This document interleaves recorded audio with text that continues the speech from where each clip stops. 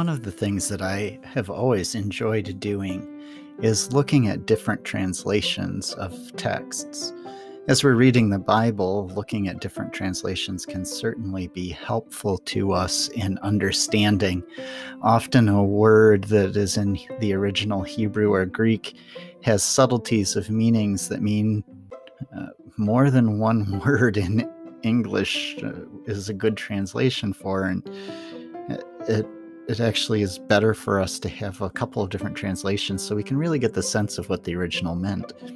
And that's not just true for Bible passages. That also can be very true of some of our hymns and songs.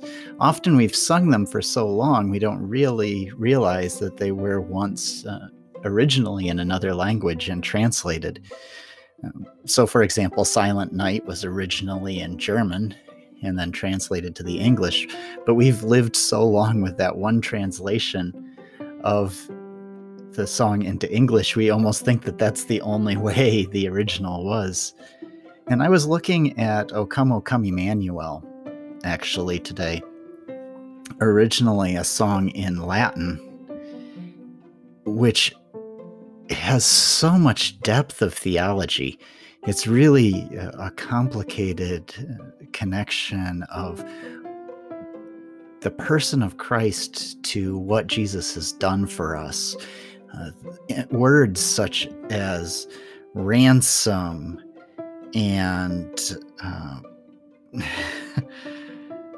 setting us free and calling on God's mercy and mourning in exile. So there's this imagery from the Bible of everything from Moses to David and wrapping it all around Christ and how Christ is the fulfillment of all of that. And so I thought I was curious to see what other translations of the song had done, to see how those might sound a little different or insights they might give us into what the original text had said, and then also just to add some depth to it as I'm singing it. One of the first things I learned is that the original only had 5 verses as opposed to the 7 that we have now. And so those verses are the 2 less, and that in and of itself, I guess, isn't that exciting. But here are the 5 as translated by, oh goodness, I lost the name for a minute, sorry. These are from Thomas Alexander Lacey in 1906. And this is O Come, Emmanuel. O come, Emmanuel, redeem thy captive Israel, that into exile drear is gone, far from the face of God's dear Son. Rejoice, rejoice, Emmanuel shall come to thee, O Israel. O come, thou branch of Jesse, draw the quarry from the lion's claw. From the dread caverns of the grave, from nether hell, thy people save.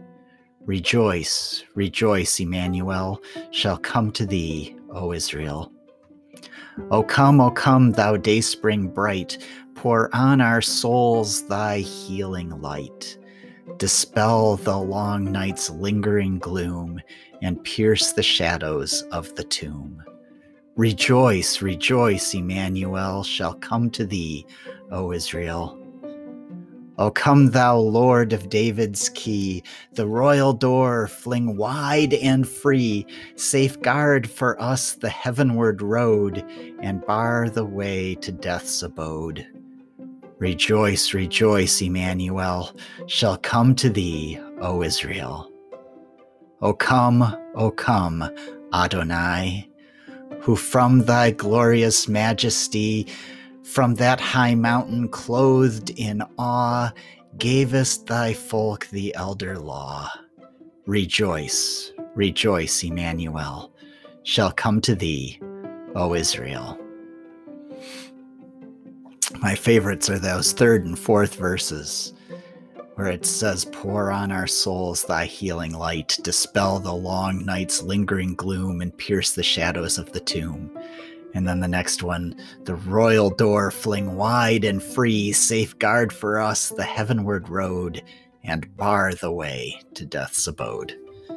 Loving those.